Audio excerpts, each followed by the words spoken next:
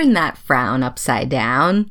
Or better yet, turn it into a snarling mass of teeth, snout, and jaws so you can hunt down even the prickliest of prey and defend your feast from any foe the northern woods can throw at you. Welcome to the Nature of Phenology, where we share the cycles and seasons of the outdoors. I'm your host, Hazel Stark. With the official start of spring arriving in a matter of days, it is becoming even easier to observe the signs of impending spring, no matter how much snow and ice surround you.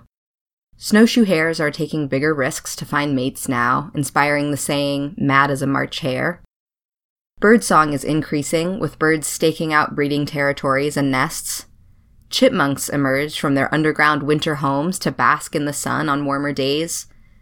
This is when phenology, studying the seasonal changes in the world around us, appears to be at its most frantic pace. One seasonal occurrence that you will probably not witness, but is happening nonetheless, is fishers giving birth and getting ready to mate again soon after. Fishers are large members of the weasel family, Mustelidae. These 8 to 13-pound mammals with long, fluffy tails have thick fur, which is medium to dark brown in color. As solitary, forest-dwelling creatures that spend much of their time in trees, they are not common to see, though they are common enough in Maine that I have regularly seen their evidence. Most recently, I followed the confident bounding tracks of a fisher along a trickling brook where the tracks would occasionally disappear at the trunk of a large hemlock tree before returning to the snow-covered ground. Fisher and otter tracks can be easy to confuse, but one key difference is that otter tracks, especially on the snow, are almost always accompanied by evidence of belly sliding.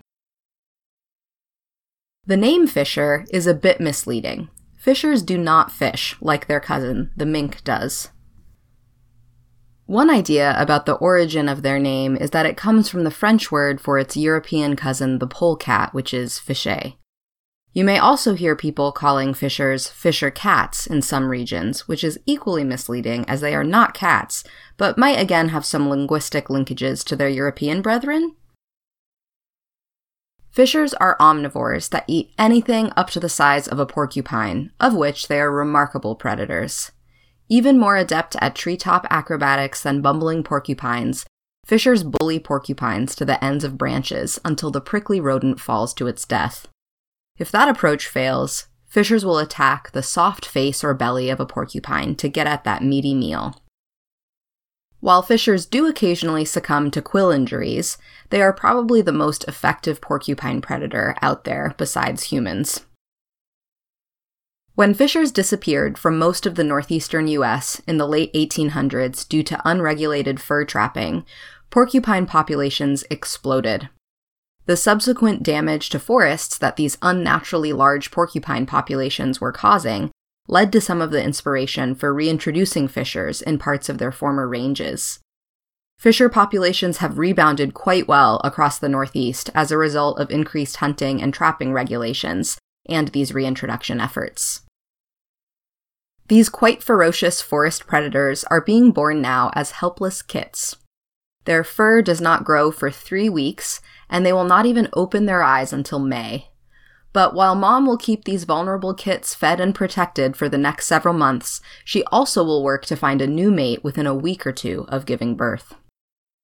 So the next time you are feeling helpless, you can remember a lesson from the fisher, that even animals born remarkably weak, vulnerable, and dependent on Mom's support turn into confident and contributing members of an ecosystem, helping to keep forests healthy. One way you can be a contributing member of this ecosystem is by sharing your phenology sayings with us.